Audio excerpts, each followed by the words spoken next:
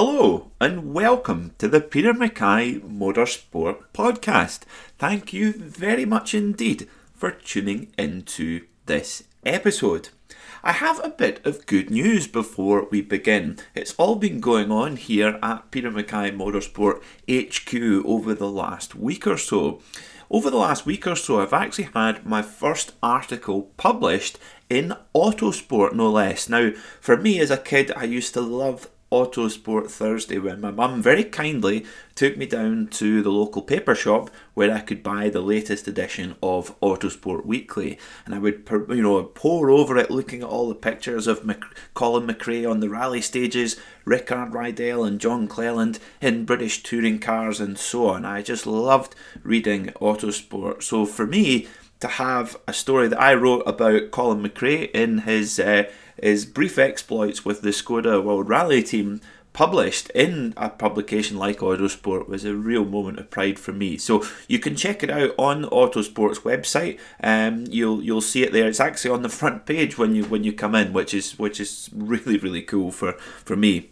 The second part is that I've been confirmed to do the commentary for the Porsche Club of Great Britain Sim Racing Championship. Of course, sim racing, online racing through things like Assetto Corsa, Gran Turismo and iRacing and so on are basically all the motorsport we have right now, and all the leading drivers all over the world have either already had sim setups in their house for many years, and many have had to rush to get them installed to take part in all these online races that we've been seeing. And the Porsche Club of Great Britain, who have a very busy calendar of real-world motorsport, which of course has been put on pause right now, they've now got an online championship going. So that will get started very soon, and I will share with you how that's going over the next few weeks.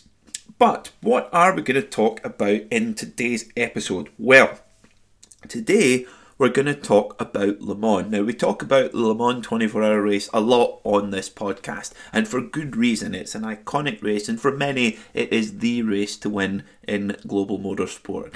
It's part of the unofficial Triple Crown of the Indianapolis 500 IndyCar race, the Monaco Grand Prix Formula 1 race, and of course the Le Mans 24 hours. And that's what Fernando Alonso is desperately trying to complete. He's now he's won Le Mans twice, he's won the Monaco Grand Prix, and now he's going to try and finish it by winning the Indy 500. No easy feat at all.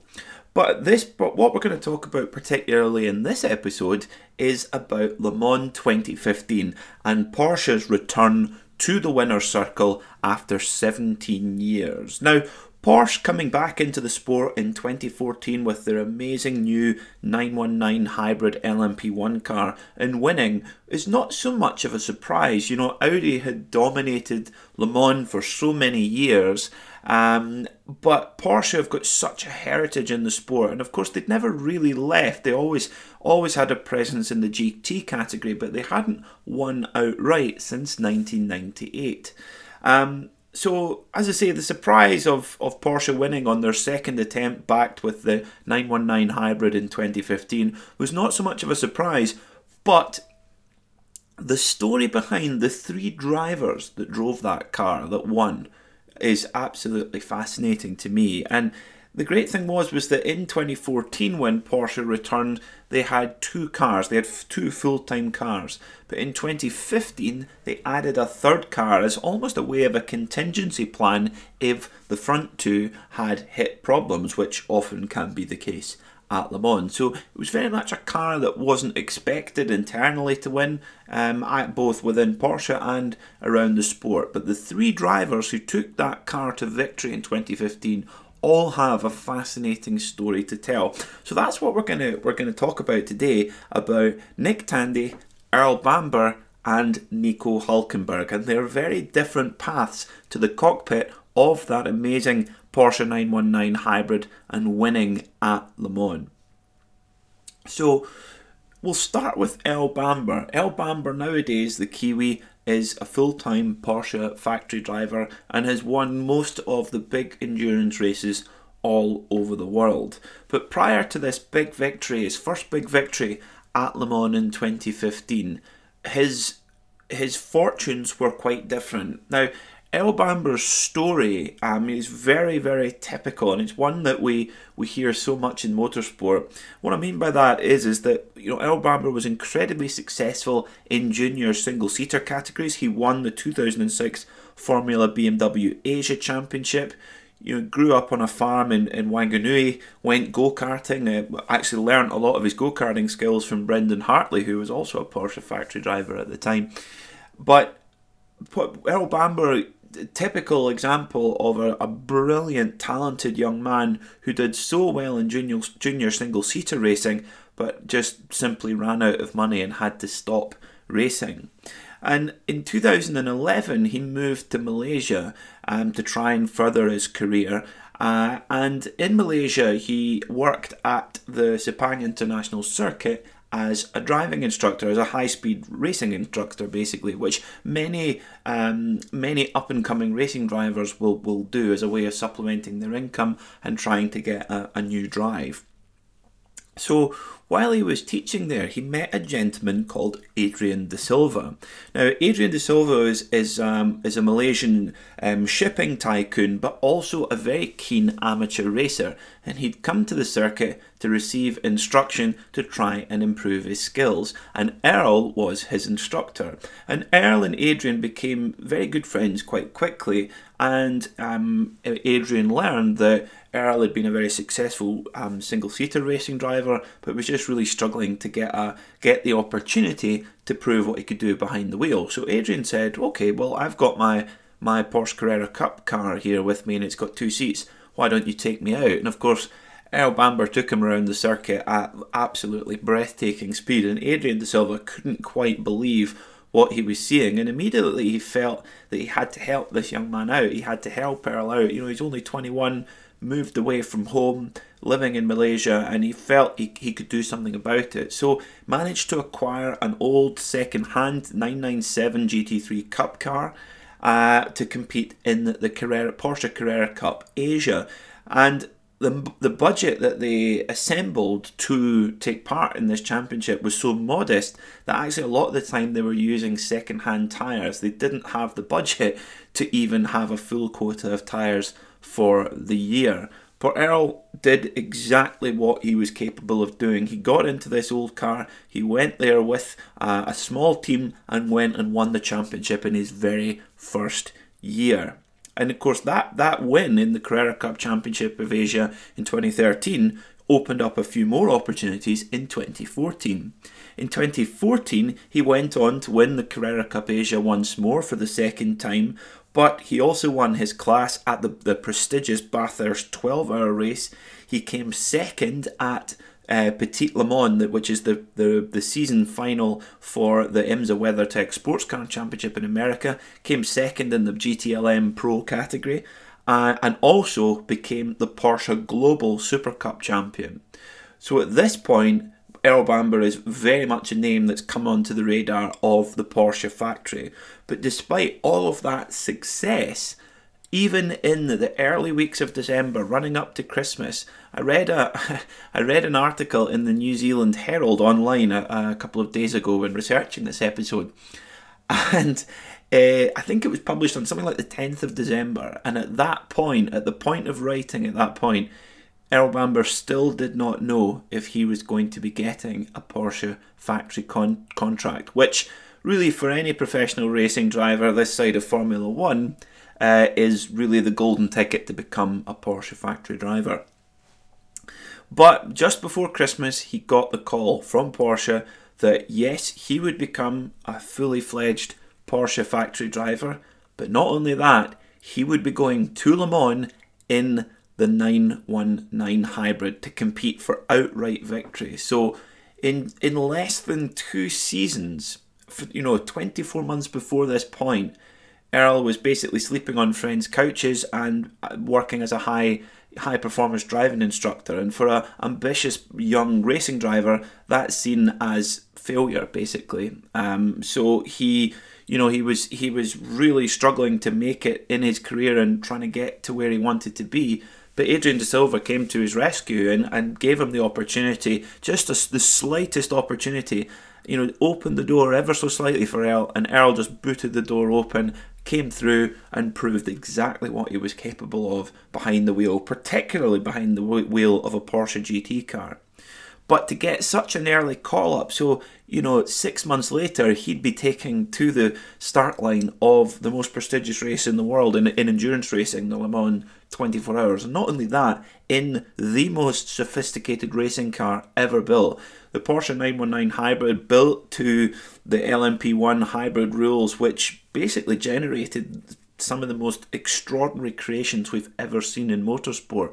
Audi had a turbo diesel hybrid electric car. The Porsche was a V4 petrol with an electric hybrid element. And these cars, basically the top class of the LMP1, there was billions of euros of cars competing. So for a driver he was only 12 months ago, he was driving a second-hand cup car in Asia, to be going to that is just an extraordinary turnaround. However, his first drive as a fully paid up Porsche factory driver was at the prestigious Rolex 24 Hour at Daytona in January. And unfortunately, driving the GTLM Porsche Factory Pro car, the 911, unfortunately had an incident with his teammate in the early stages of the evening of the race, and unfortunately both cars were taken out of the running. So it couldn't have gone off to a worse start, but my goodness me, when he got to Le Mans, having only had one race in the car, they had a warm-up race at Spa a couple of months before Le Mans, but when they took to the start, all three of these drivers had very little experience of this 919 hybrid. Nick Tandy, the second man in the car, a Briton born in Bedfordshire in the United Kingdom. By the time they came round to Le Mans 2015, Nick Tandy had proven himself to Porsche. He'd been a factory driver since 2013, but Nick Tandy's route to the top of sports car racing is also equally as curious as Earl Bamber's. Because although Earl Bamber started off in the more conventional route of karting and then into single-seaters, and then off on a slightly different path after that, Nick Tandy was not a karting protege whatsoever. He actually started off on short ovals, so basically stock car racing here in the United Kingdom. Small, short ovals, half a mile or so, sometimes even less, the quarter-mile ovals. And he started off racing in stock cars at 11 years old. And to be so tough, that's a really tough, gritty form of motorsport, and he took to that like a duck to water. And he followed in the footsteps of his brother Joe Tandy, who was also a very, very good racing driver as well, again, who came through the short oval scenes. But sadly, in 2009, Joe Tandy, Nick's older brother, was killed in a road traffic accident, and at that point, Joe had taken up the role of helping his younger brother Nick to come up through the single-seater ranks, and had been helping Nick through Formula Fords and actually into British Formula 3, where Nick actually raced against Daniel Ricciardo, who's now, of course, a Formula 1 superstar. But Nick, progressed all the way through stock car racing. He won the prestigious the prestigious Formula Ford Festival in 2007, which is still regarded as one of the real, blue ribbon junior events to win. And he did it with no family funding at all. Nowadays in motorsport, really without some form of family finance behind you, it's almost impossible even to turn a wheel in global motorsport now. Unfortunately, as the years roll by, it's just getting harder and harder to do that. You look at guys like Lando Norris, Max Verstappen, Lance Stroll. They're coming through the sport with a lot of finance behind them, particularly Lando Norris and Lance Stroll, with very, very rich families. With large reserves of money. And of course, the money is only one aspect of it. You still need just as much skill as the next person. Lando Norris has earned his place on the grid, make no mistake. But without that funding, it's very difficult to get started. So Nick Tandy's route to this 2015 Le Mans victory was just quite exceptional. Now, the third driver was a little bit more of a wild card. So, of course, Earl Bamber and Nick Tandy were full-time Porsche factory drivers, as they remain to this day. The third driver was a German called Nico Hülkenberg, who of course has spent nearly a decade in Formula One. Now, in 2010, Nico Hülkenberg came into Formula One with the Williams Formula One team with much fanfare around him. He'd been an absolute karting superstar, won so many titles through junior karting. He was coming into Formula One as the reigning GP2 champion, so that's the very last step on the ladder before Formula One, and if you win the GP2 championship, you are something special indeed. So he had it all around him, but he stayed in the Formula One Championship from 2010 right up until the end of last season in 2019. But unfortunately, Nico Hülkenberg will not be racing in Formula One in 2020 after losing his drive with the Renault team. Now, despite having such brilliant talent and such brilliant ability behind the wheel, Nico Hülkenberg, unfortunately, is looking like going down in history as the best driver never to score a Formula One podium, which of course is the worst possible accolade you would want to have attached to you as a racing driver. However, he will also go down in history as one of the 3 drivers that won Le Mans and took Porsche back to the victory lane for the first time in 17 years. Now, at the time, back in 2015, Nico Hülkenberg was driving for the Force India Formula One team. And, of course, at this point, the Formula One paddock had had their first year using hybrid powertrain. So Nico Hülkenberg had that very useful experience of driving a hybrid-powered racing car before getting behind the wheel of the Porsche, because he was used to it in Formula One. And Force India very kindly gave him the leave to go and do the preliminary race at Spa and then the Le Mans 24 Hours itself. And very commendable that they allowed to do that, because usually in a sport like Formula One, with so politically driven and so much money at play, often the drivers are very restricted in what they can do. But Force India were good enough to let Nico Hülkenberg go and compete in the Le Mans 24 Hours. And when the race got going, I mean, nobody was really looking at this car number 19. Porsche came to the 2015 Le Mans 24 Hours with 3 cars. They had a red car with Timo Bernhard, Mark Webber and Brendan Hartley. It was arguably the favourite. That was car 17. Car 18, they had Romain Dumas, Mark Lieb, and I can't remember who the third driver was now. Forgive me, I'll have to come back to you on that one. And that was the black car. And then the white car was car 19 with Earl Bamber, Nick Tandy and Nico Hülkenberg.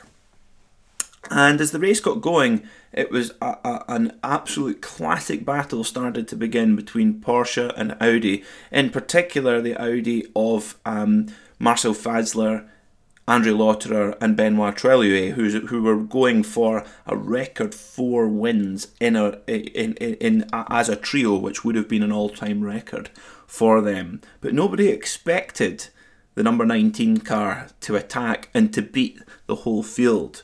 And where it really turned around and where the car 19 trio really stamped their authority on the race was during the night. They often say at Le Mans, it's during the night when you really see the big moves happen. And often if you go to the race or if you're watching the race on TV, you stay up as late as you can, but eventually you'll probably drop off to sleep, at least for a few hours. But when you wake up, the race is often changed in complexion completely, and you're like, where's car 1 gone? Where's car 10 gone? Oh no, what's happened? And what happened during the night was Nick Tandy drove one of the finest stints ever seen at Le Mans.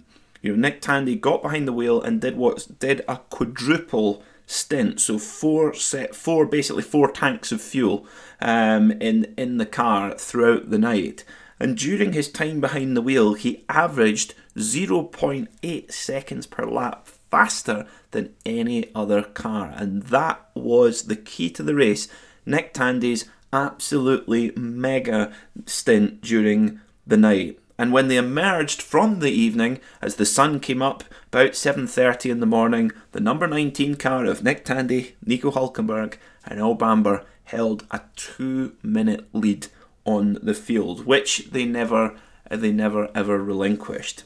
And it was Formula One man Nico Hülkenberg who was lucky enough to be the man. He was the one given the honour to take the car over the start-finish line. And I remember when I met Ryan Dale to interview him at the Rolex 24-hour race in January this year, and he won Le Mans in 2012 and was given the opportunity to take the finish line. And he says without a shadow of a doubt, taking the checkered flag to win Le Mans is the greatest moment of my life. And I can imagine it must have been similar for Nico Hülkenberg. And what was really cool, if you watch the race back, you see Nico Hülkenberg approaching the final couple of corners, and right at the final corner, the Porsche hospitality was completely full of people with everyone out on the balcony. It was just about to start to rain, and you saw everyone out on the balcony popping champagne corks and filling up the glasses, ready to celebrate a 17th victory after 17 years away from the winner's circle. So there you go. Car 19 had become the winner of the 83rd Le Mans 24 Hours. What was also exceptional was that Audi had won the last 5 years of the race, and it had obviously been so long since Porsche had won. So Porsche had come back, developed this car from scratch, gathered together an amazing group of drivers, and went on to win. But what this victory meant, particularly for Nick Tandy and for El Bamber, it meant an incredible amount. It announced them to the world, particularly for El Bamber as well, I think, as real world-class racing drivers. You know, El Bamber knew how good he was, he knew what he was capable of, but you always need to try and get that opportunity, and he never gave up to get that opportunity. And you just, when one of the traditions at Le Mans is when the winning car comes into the pit lane and actually drives the opposite way down pit lane, and the driver who's taken the car over the line, they stay in the car, of course, and then their two teammates will actually get onto the car. Usually it's a prototype car, of course, so the two drivers will hop onto both of the wings, and they'll just sort of crawl through the pit lane with the whole team on the car. And it's one of those, just always an iconic shot of the Le Mans 24 Hours, and to see just the joy on both Nick Tandy and Earl Bamber's face is so heartwarming and so brilliant to see them achieve that. And I actually think that particular car and its three drivers really deserve a prime spot in Porsche's glittering, almost endless history in motor racing. So that is all we have for you for this episode. I hope you've enjoyed listening to this story about Porsche coming back to Le Mans and winning in 2015, and the drivers that did it. If you'd like to get in touch with us on the show, you can do via Instagram, which is at Peter Mackay Motorsport. You can also follow us on Facebook, which is just the Peter Mackay Motorsport Podcast, or via Twitter, which is at Mackay Podcast. And don't forget to subscribe via your chosen podcast platform. Thank you very much for listening, and I look forward to speaking to you very soon.